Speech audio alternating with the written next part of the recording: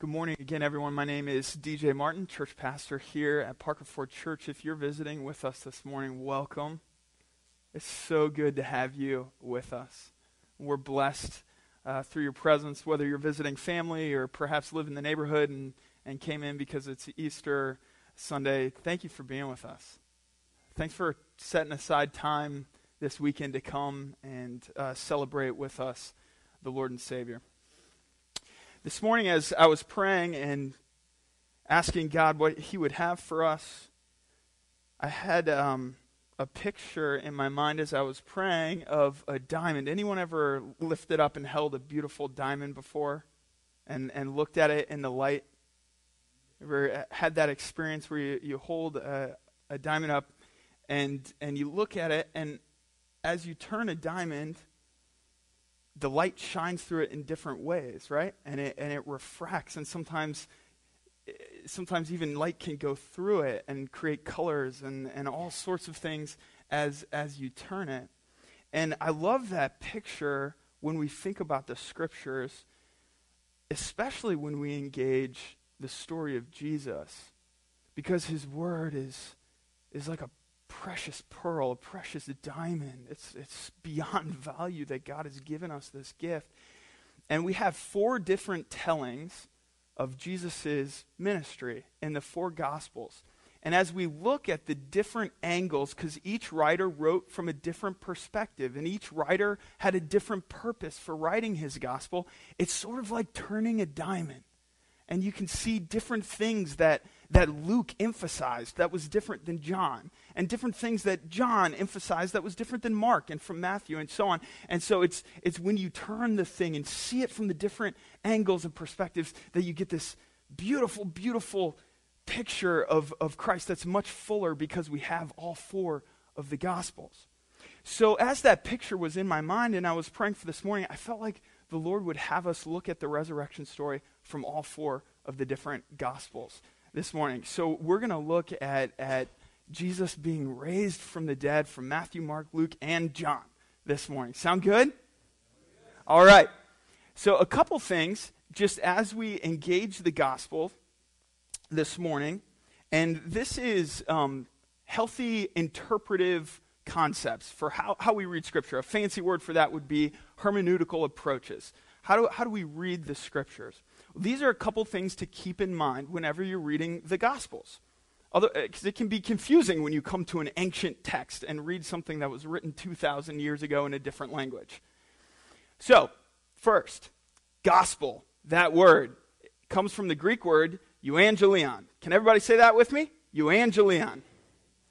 And that word just simply means good news. So what the Gospels are, when we say the Gospel of John, it's John's good news. And when the Gospel of Mark, so on and so forth. Now, what's interesting about this word, before Christians sort of stole it and reinvented it, it had a very different purpose. The word gospel was primarily used by Roman emperors when they conquered a foreign enemy or an enemy that came against them. They would send a gospel proclamation out to the empire saying that they had military victory. Isn't that interesting? That is the way that the word gospel was originally used. And then Christians said, well, we don't worship Caesar as our Lord, right? Who do we worship as our Lord? Jesus. And Jesus has had victory. Victory not in an earthly, physical sense over a physical enemy. Jesus has had victory over sin, death, and the grave. Jesus has had victory over the powers of evil itself. And so Mark is probably the oldest of the Gospels, and Mark is probably the first Christian writer to ever use the word gospel. And you can see it right at the beginning. Mark chapter 1, verse 1. This is the gospel of Jesus Christ. If you had never heard the word gospel used before outside of the context of a political military victory, and you see this is the gospel of Jesus Christ. That's a scandalous thing to read. That struck the first readers. They were taken aback by that someone would say that about Jesus, someone who died on a cross rather than about a military victory. So there's something subversive about this on purpose, that Mark and the gospel writers use the word gospel. So when we read the Gospels, keep this in mind. This is the good news proclamation of Jesus' victory. Pretty cool, huh? All right.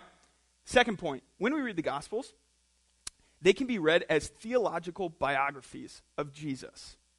They're not biographies in the modern Western sense of how we think of biographies. Because when someone writes a biography now, what are the details we're interested in? We want to know when and where they were born. We want to know what school they went to. We want to know the main influences in their life. We want to know, psychologically what happened to them when they were young that shaped them to be the person that they came to be. Now, biographies in the ancient world didn't have the same set of rules and things applied to them that they do today. So it's important that we don't superimpose our standards of what a biography is on to the ancient text. That's not fair, because they weren't writing in 21st century America, right? They were writing in the first century in Palestine or in the ancient Roman Empire. And so they should be read as theological biographies. They're interested primarily in Jesus' public ministry. Even though Matthew and Luke do include some about Jesus' childhood, that's not their main purpose. Their purpose is to talk about his public ministry and what happened during and after that time. All right, the third thing, and this includes several different points. In the ancient world, they had different writing standards. You were allowed to plagiarize and not cite the person where you got the source from. And that was totally acceptable. In fact, it was an honor, because if you read something that was really wise, why wouldn't you use it? You would be a fool not to use that wisdom. And so, in the Gospels, we can't bring our Western standards of what is legitimate writing practices and superimpose them over the Gospels, nor can we do that with Plato or Aristotle or any of the other ancient writers, because they just didn't have the standards that we have today. They had different culture, different writing standards. So ancient writers had different standards for quotations and citations. They often periscoped stories. And what this means is that they often took 2 or 3 stories with the same theme and put them into one story.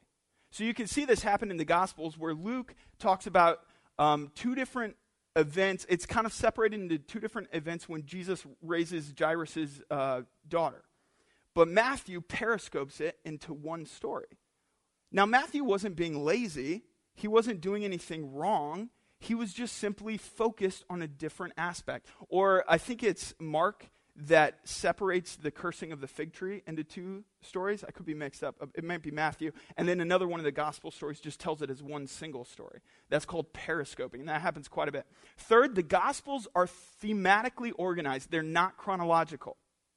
So in other words, when the gospel writers sat down, they didn't write a chronological order of what happened in Jesus' life. That's a modern biographical way of writing.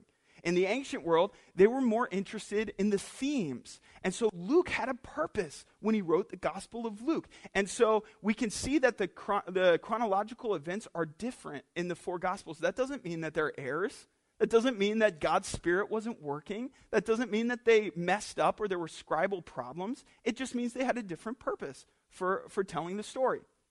All right, also, in the Gospel, we have Jesus' authentic voice, meaning we have the intent and the purpose behind what he said rather than exact wording. And once again, this is the difference between a modern expectation of a quotation and an ancient expectation of a quotation. That's why the wording's a little bit different. When Jesus is baptized, in Luke, I think it says, "You are my beloved Son, with whom I am well pleased." In Matthew, when Jesus is baptized, it says, "This is my beloved Son, with whom I'm well pleased." That doesn't mean there's an error. It means that they were speaking the heart of what was said. They're getting at the purpose behind what was said. So an example of this happens all the time. If my wife were to call me, because I'll be here later than most people, and she leaves and she calls me and says, "Hey, for our Easter meal this afternoon, we need milk, eggs, and cheese and bread." And so I'm on the phone, and I hear her say, list those 4 things, right? Milk, egg, cheese, and bread. And diapers, because we always need diapers. And I say, okay, I will stop on my way home and get that. And I put my phone in my pocket, and Josh Kumpf says, hey, what'd Julie say? And I said, she told me to get the basics. Did she exactly tell me to get were those her exact words, or was that her meaning? It was her meaning. It was the intent behind what she was saying. Go get the basics. I know what the basics are. He doesn't need to know what the basics. You get the point. All that to say, in the Gospels, we can read them knowing that what Jesus desired to speak through his Spirit, the inspired word of God, has been spoken. And the wording, and sometimes the translations, and we're reading it removed from the original language anyways. And so in order to, you would have to read in the original manuscripts which we don't have, in the original language, which who here can read in the original language fluently? You don't have to raise your hand. I'm sure there's a few people. You're amazing if you have that gift. God bless you. All that to say is when we engage the Gospels, we need to keep these things in mind. All right, and then the fourth thing, the differences in the resurrection story found in the four Gospels correspond with specific Gospel writers' theological purpose and perspective. If they all had the exact same perspective and they all had the exact same reason for writing their Gospels, guess how many Gospels we'd have? One. But we have the gift of this diamond that can be turned and seen from different ways because we have four different perspectives. And in fact, several of them tell us what their reason is for writing it. Matthew doesn't. And his book is complicated. It was written to a Jewish audience primarily at first. We know that. And there's themes that arise, but he doesn't give a purpose statement. But John does. So after we read the resurrection story in the book of John, we come to John chapter 20, verses 30 to 31, where he says, Jesus did many other miracle signs in the presence of his disciples. Was John there for many of those? Yes. But John chose not to write about those ones. He chose to write about the ones that were included. In the book of John, there are 8 miracles. There are 8 I am statements. It's a very beautiful, literary, intentional, artistic book. There's a reason why he wrote it the way he did. He says, these are written, so the ones that John included, these are written that you may believe that Jesus is the Christ, the Son of God, and that by believing you may have life in his name. This should influence the way you read the book of John from beginning to end. Because the reason why it says in John chapter 1, verse 1, in the beginning was the Word, and the Word was with God, and the Word was God. John wrote that so that you might believe that Jesus is Christ, the Son of God, and by believing you might have life in his name. So anytime you read the book of John from now on, keep this in mind. This is why John wrote this book. And so from beginning to end, that should give you lenses through which to read the book inspired by the Holy Spirit. Really helpful stuff. All right. With all of those things in mind, the different principles that we should engage the scriptures with, let's let the text speak. Let's let the Holy Spirit speak through his word this morning. Amen? All right. As we view the different perspectives. Matthew chapter 26. As evening approached, there came a rich man from Arimathea named Joseph, who had himself become a disciple of Jesus. Going to Pilate, he asked for Jesus' body. Pilate ordered that it be given to him. Joseph took the body, wrapped it in a clean linen cloth, and placed it in his own tomb that he had cut out of the rock. He rolled a big stone in front of the entrance to the tomb and went away. Mary Magdalene and the other Mary were sitting there opposite the tomb. The next day, the one after preparation day, the chief priests and the Pharisees went to Pilate. Sir, they said, we remember that while he was still alive, that deceiver said, after 3 days I will rise again. So give the order for the tomb to be made secure until the 3rd day. Otherwise his disciples may come and steal the body and tell the people that he has been raised from the dead. This last deception will be worse than the first. Take a guard, Pilate answered. Go make the tomb as secure as you know how. So they went and made the tomb secure by putting a seal on the stone and posting the guard. After the Sabbath, at dawn on the 1st day of the week, Mary Magdalene and the other Mary went to look at the tomb. There was a violent earthquake, for an angel of the Lord came down from heaven and going to the tomb, rolled back the stone and sat on it. His appearance, I love this description, it's so cool. His appearance was like lightning, and his clothes were as white as snow. The guards were so afraid of him that they shook and became like dead men. The angel said to the women, "Do not be afraid." You hear that message? This is a big theme in the book of Matthew. Over and over again, we hear Matthew say, "Do not be afraid." There's a reason why he said this in the resurrection story. The angel said to the women, "Do not be afraid, for I know that you are looking for Jesus who was crucified. He is not here. He has risen, just as he said. Come and see the place where he lies." So they then go quickly and tell his disciples, "He has risen from the dead and is going ahead of you into Galilee. There you will see him. Now I have told you." So the women hurried away from the tomb, afraid. There's that word again of fear. Afraid, yet filled with joy, and ran to tell his disciples. Suddenly Jesus met them. "Greetings," he said. They came to him, clasped his feet, and worshiped him. Then Jesus said to them, what? "Do not be afraid. Go and tell my brothers to go to Galilee. There they will see me." Is fear something that you wrestle with and struggle with? Jesus' resurrection words to you are the same as to his first disciples. "Do not be afraid, for I am with you." While the women were on their way, some of the guards went into the city and reported to the chief priests everything that had happened.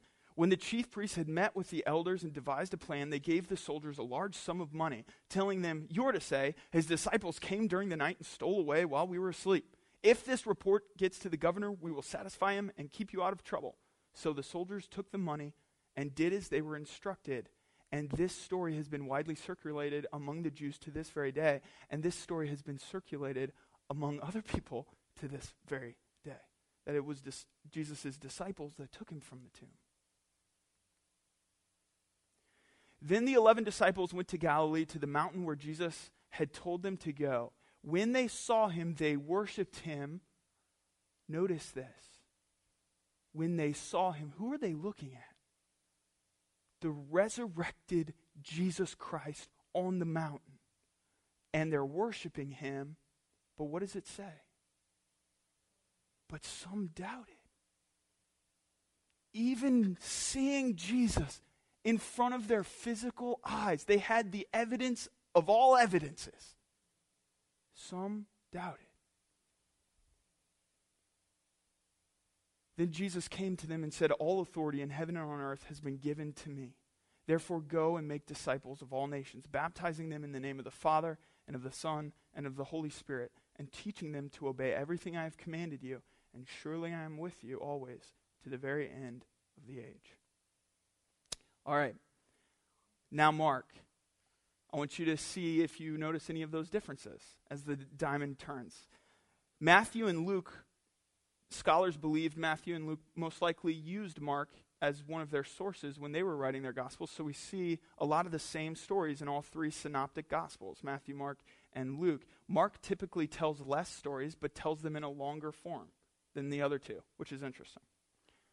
Mark chapter 15. It was preparation day, that is the day before the Sabbath. So as evening approached, Joseph of Arimathea, a prominent member of the council, here's a detail we didn't have before, a prominent member of the council. So this dude had power. This dude was in the inn.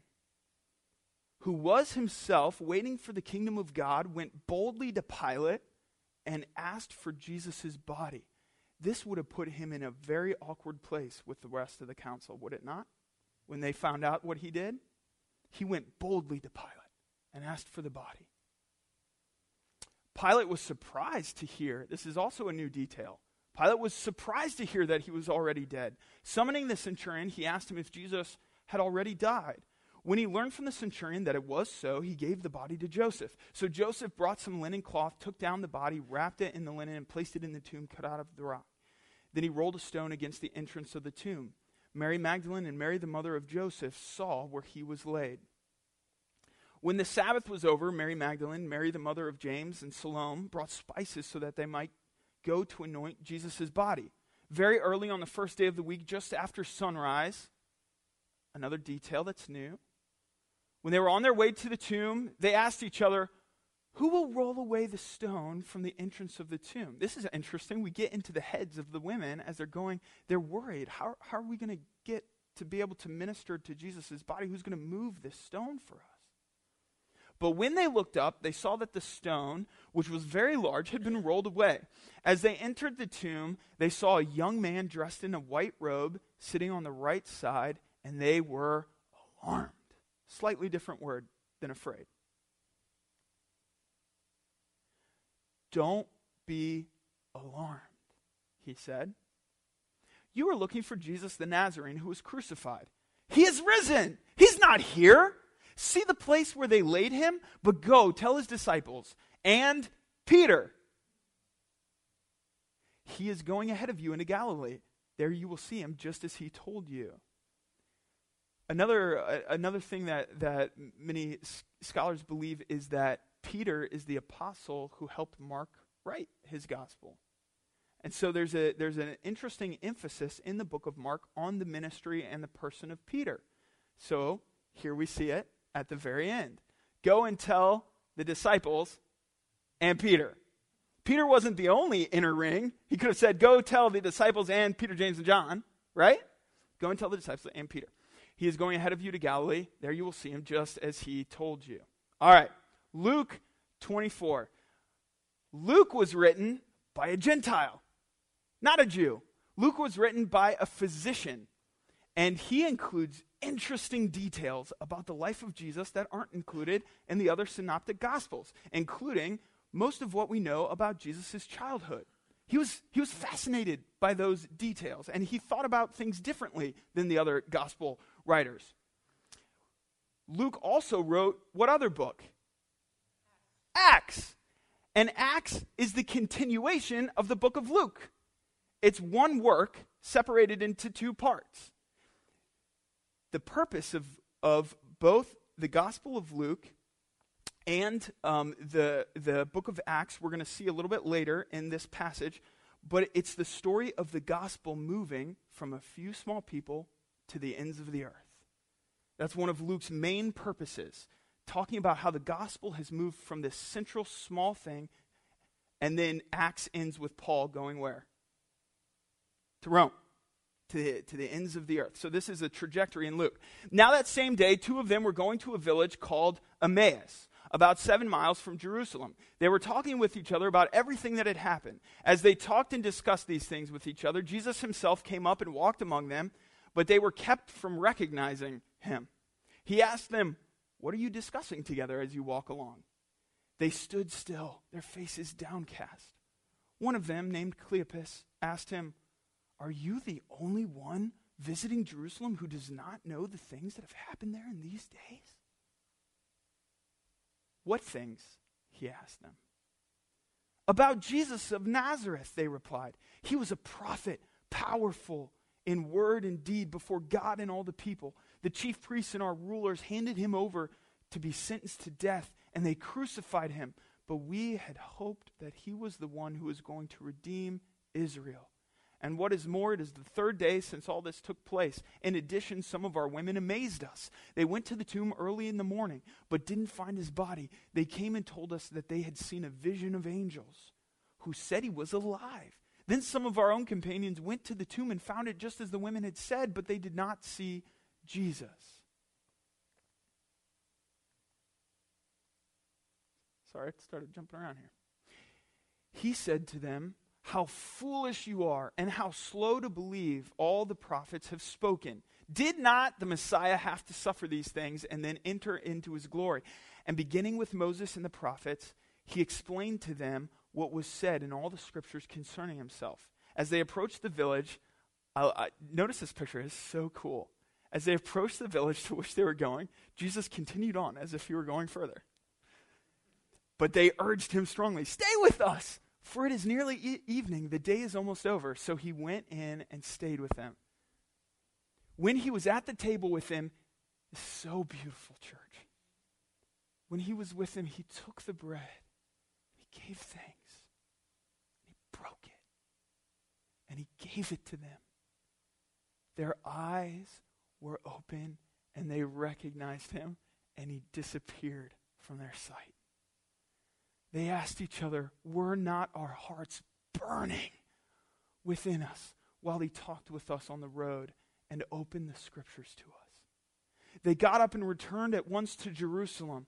There they found the 11 and those with them assembled together and saying, "It is true, the Lord has risen and has appeared to Simon." Then the two, those are the two that were on the road, told what had happened on the way and how Jesus was recognized by them when he broke the bread. While they were still talking about this, Jesus himself stood among them and said to them, "Peace be with you." They were startled and frightened, thinking they saw a ghost. He said to them, "Why are you troubled? And why do doubts rise in your minds? Look at my hands and my feet. It is I myself. Touch me and see. A ghost does not have flesh and bones, as you see I have." When he had said this, he showed them his hands and feet, and while they did, listen to this phrase, again, it's that weird, like seeing and doubting, seeing and struggling, while they still did not believe it because of joy and amazement, it's love that's too good to be true. And there's something that's stuck up here because it's never happened before, and their intellect won't let them just believe. He said to them, "Do you have anything here to eat?" There's something so gracious about that. Jesus meets them in their doubt and their struggle, and he just says, "Do you have something to eat?" He said to them, "This is what I told you while I was still with you. Everything must be fulfilled, what is written about me in the law of Moses, the prophets, and the Psalms." Then he opened their minds so they could understand the scriptures. And he told them, "This is what is written. The Messiah will suffer and rise from the dead on the third day, and repentance for the forgiveness of sins will be preached." All right, here's that theme. Repentance for the forgiveness of sins will be preached in his name to all nations, beginning in Jerusalem. You are witnesses of all these things. I am going to send you what my Father had promised, which is what? The Spirit. But stay in the city until you have been clothed with power from on high. And then who tells the story of the Spirit being sent? Luke. Luke in the book of Acts, in the continuation of his storytelling. All right, moving over to John. John's gospel is a little bit different. They don't call it one of the synoptic gospels. He had a different theme. We looked at it before. These things, all the things that were written in John were written for this purpose, that you and I might believe that he is the Son of God, the Christ, and by believing we might have life. On the evening of that first day of the week, when the disciples were together with the doors locked for fear of the Jewish leaders, Jesus came and stood among them and said, "Peace be with you." So this is right after the guys from the Emmaus Road get there. Same story, same time, different perspective. "Peace be with you." After he said this, he showed them his hands and his side. The disciples were overjoyed when they saw the Lord. Again, Jesus said, "Peace be with you. As the Father has sent me, I am sending you." And with that, listen to this imagery. And with that, he breathed on them and said, "Receive the Holy Spirit." If you forgive anyone's sins, their sins are forgiven. If you do not forgive them, they are not forgiven. This imagery should call one of the first stories in the Bible to mind. When God, creator of all things, reaches down in the dust and forms the man and breathes life into him.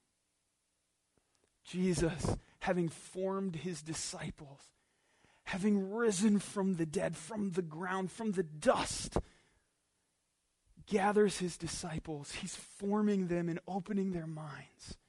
And he breathes on them and says, "Receive the Spirit." It's beautiful.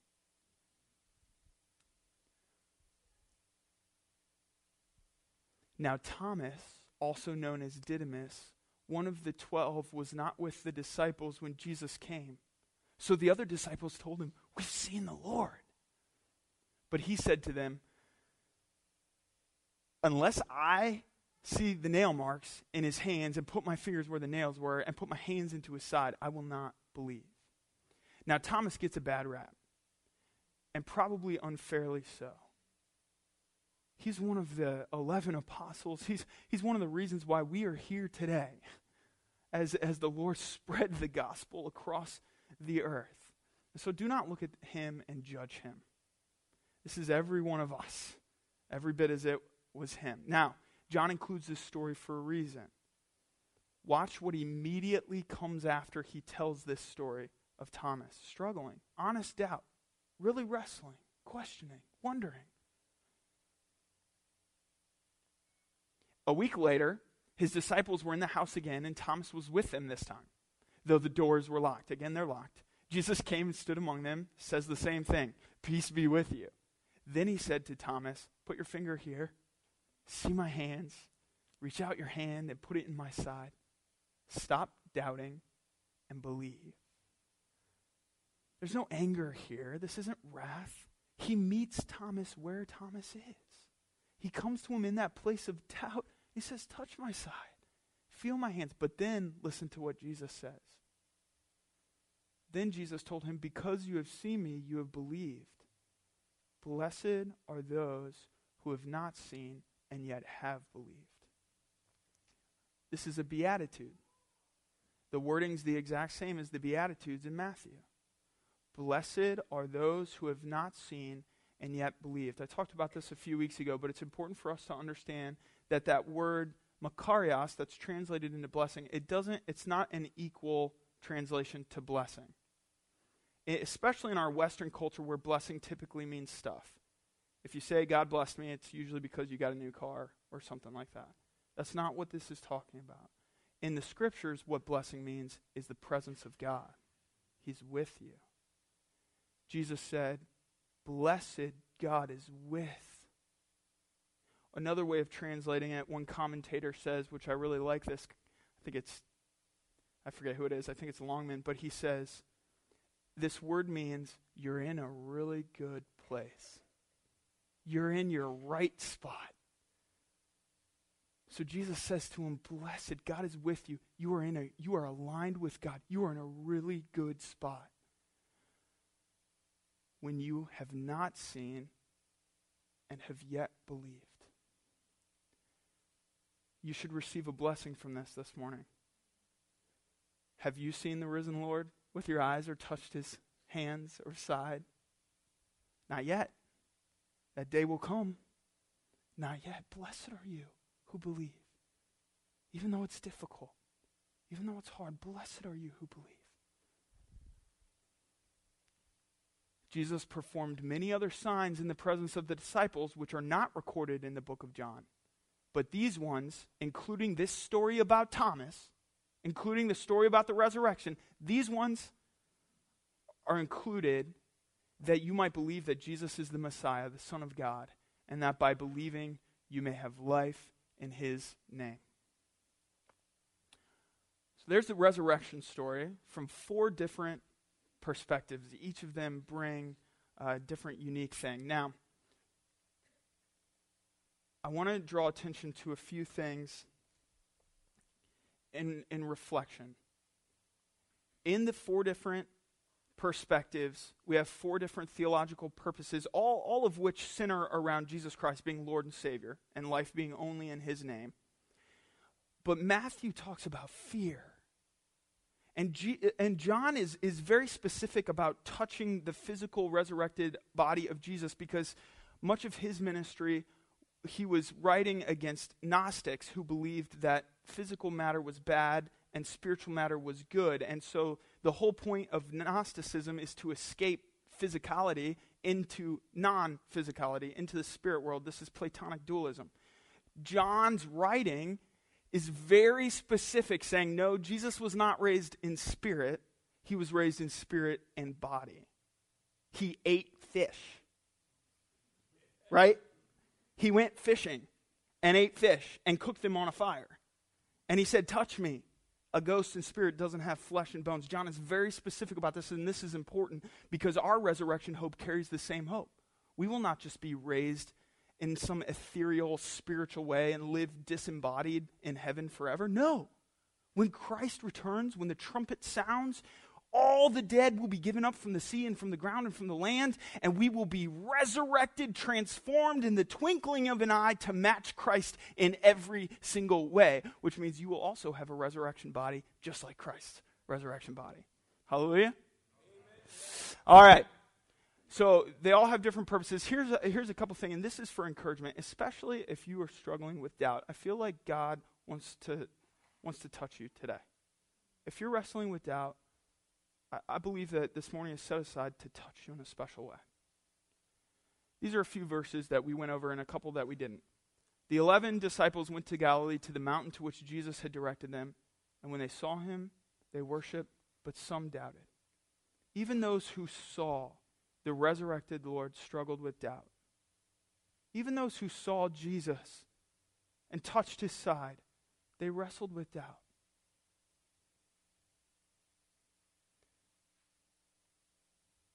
Let that sink in for a minute. That's important. These words from Thomas, which we just read, but he said to them, unless I touch the hands and the marks of the nails and place my fingers into the mark of the nails and place my hands into his side, I will never believe. Or in Luke 24, where we read, and he said to them, O foolish ones, slow of heart to believe all that the prophets had spoken. Was it not necessary that the Christ should suffer these things and enter into his glory? Or this further on in Luke, but they were startled and frightened and thought they saw a spirit. And he said to them, why are you troubled? And why do doubts arise in your hearts? See my hands and my feet, that it is I myself. Touch me and see, for a spirit does not have flesh and bones, as you see that I have. Or this is when Peter steps out onto the sea to walk on water with Jesus. So Peter got out of the boat and walked on the water. This is the book of Matthew, where Matthew writes a lot about fear. But when he saw the wind, he was afraid, and he began to sink, and he cried out, Lord, save me! Jesus immediately reached out his hand and took hold of him, saying to him, O you of little faith, why did you doubt? And when they got into the boat, the wind ceased. Another story that happens in Matthew is the calming of the storm, when Jesus is sound asleep down in the boat, and the storm is crashing over their boat, and they feel like it's going to sink, and they wake him up, and what does Jesus say to them? Do you remember? He says, do not be afraid. Again, that's Matthew. Now, when John heard, this is also in Matthew, when John, this is John the Baptist, heard in prison about the deeds of Christ, he sent word by his disciples and said to him, are you the one who is to come, or shall we look for another? So even John the Baptist, the great prophet of the Lord, who prepares the way for the ministry of the Messiah, has the question, are you the one, or is there another to come? And then this is what Jesus says to John, another beatitude. Blessed, you're in a really good spot, walking with me, walking in my spirit. Blessed is the one who is not offended by me. But these are written, John says, so that you may believe that Jesus is the Christ, the Son of God, and that by believing you may have life in his name. So perhaps you're a person who doesn't struggle with doubt. Maybe faith is a gift that the Lord has given you.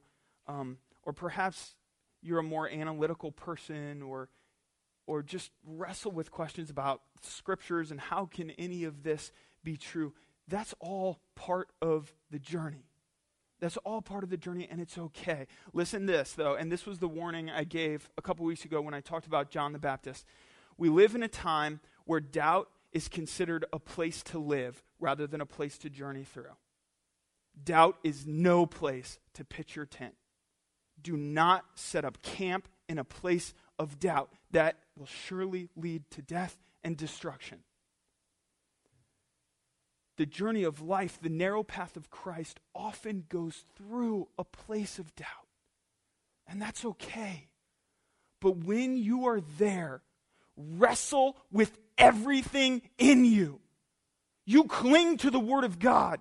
You ask the hard questions. You get people in your life and you ask them the stuff you're wrestling with. I certainly have questions about the scriptures that I wrestle with. I certainly have questions about the resurrection of the Lord. Wrestle, fight, war, do spiritual warfare. Do not set up camp there. This is one of my favorite quotes, and I said it before, but it's worth saying again.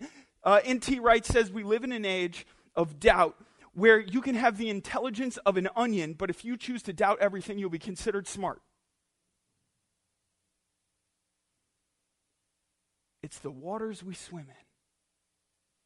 It's the air we breathe and the culture that we live in. So when you find, first of all, hear permission to have questions. Receive permission from the Lord to have honest questions and honest doubt. Even the disciples who saw the resurrected Lord had honest doubt. That's okay. But fight with God and with His Word to walk through that, because blessed is the one who is not offended because of me. And these things here, the things we read today, were written that you and I and our children and our children's children might believe that Jesus Christ is the Messiah, the Son of God. And by believing in Him, have life. There is life in one name, church. There is hope in one person, people of God. There is one way to the Father. One and one alone, Jesus Christ. So when you find yourself in that place of doubt, do battle. Take the sword of the Spirit and start chopping away. And get other people with you, because a cord by itself is easily broken. But a cord of three, that is not easily broken. So if you are in a place of isolation today, you don't have a regular fellowship of believers in your life or community, you don't have people that you're walking and struggling with, you're going to find yourself separated and easily broken. And when the doubts arise and when the struggles arise, you're not going to have much of a backbone or much of an armor to deal with that body, that struggle, because that kind of strength comes in the community of God. I want to look at the words of Paul here in 1 Corinthians 15. If you struggle with the resurrection, read 1 Corinthians 15. It is Paul's thesis statement on the power of the resurrection. He says, I tell you this, brothers, flesh and blood cannot inherit the kingdom of God, nor does the perishable inherit the imperishable. Behold, I tell you a mystery. We shall not all sleep, but we shall all be changed in a moment, in the twinkling of an eye, at the last trumpet. For the trumpet will sound, and the dead will be raised imperishable, and we shall be changed. For this perishable body must put on the imperishable. Again, this is the physical resurrection. And this mortal body must put on immortality. When the perishable puts on the imperishable, and the mortal puts on immortality, then shall come to pass the saying that is written, death is swallowed up in victory. O death, where is your victory? O death, where is your sting? The sting of death is sin, and the power of sin is the law. But thanks be to God, who gives us the victory through our Lord Jesus Christ. Therefore, my beloved brothers, be steadfast, immovable, always abounding in the work of the Lord, knowing that in the Lord your labor is not in vain. Parker Ford Church, would you stand with me? And let's read this word together.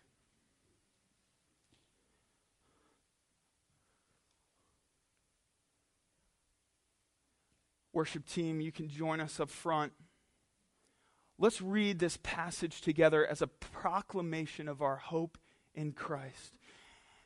And if you do not yet have that hope in Christ, let these words wash over you and let the Spirit of God stir with you and see if it is true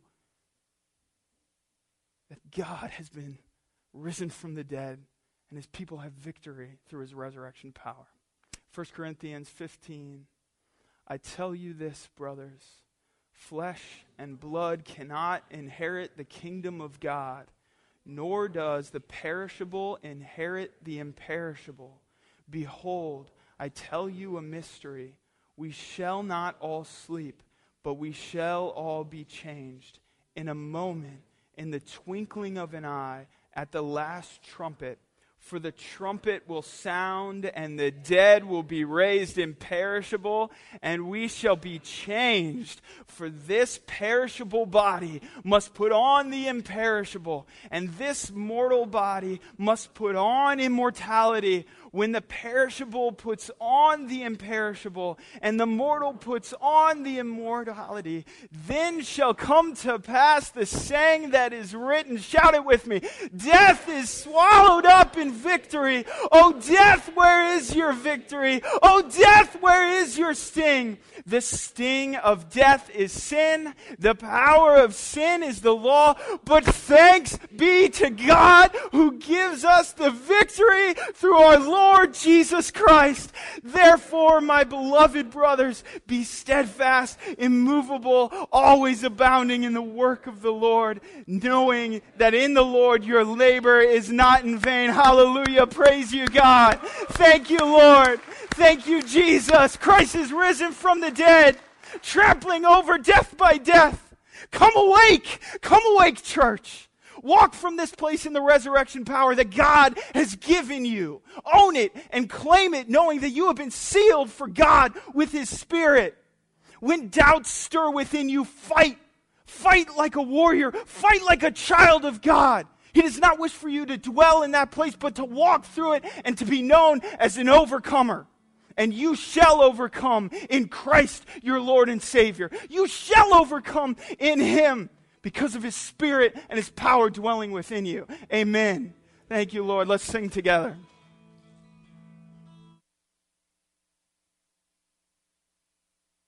We exalt you. We exalt you. We exalt you. Before the service began, Tim and I were praying back at the back of the sanctuary, and this is a word that the Lord's been stirring within me for some time now, that if you struggle with the religious spirit, and you can kind of say, I've been saved by faith and grace, but then you spend your life trying to work it out and prove it. And if you are on the other end of the spectrum and perhaps like to the extreme of atheism, faith is considered foolishness, where faith is discarded at the beginning of the journey when it's supposed to be just picked up from the religion without the Spirit of God side.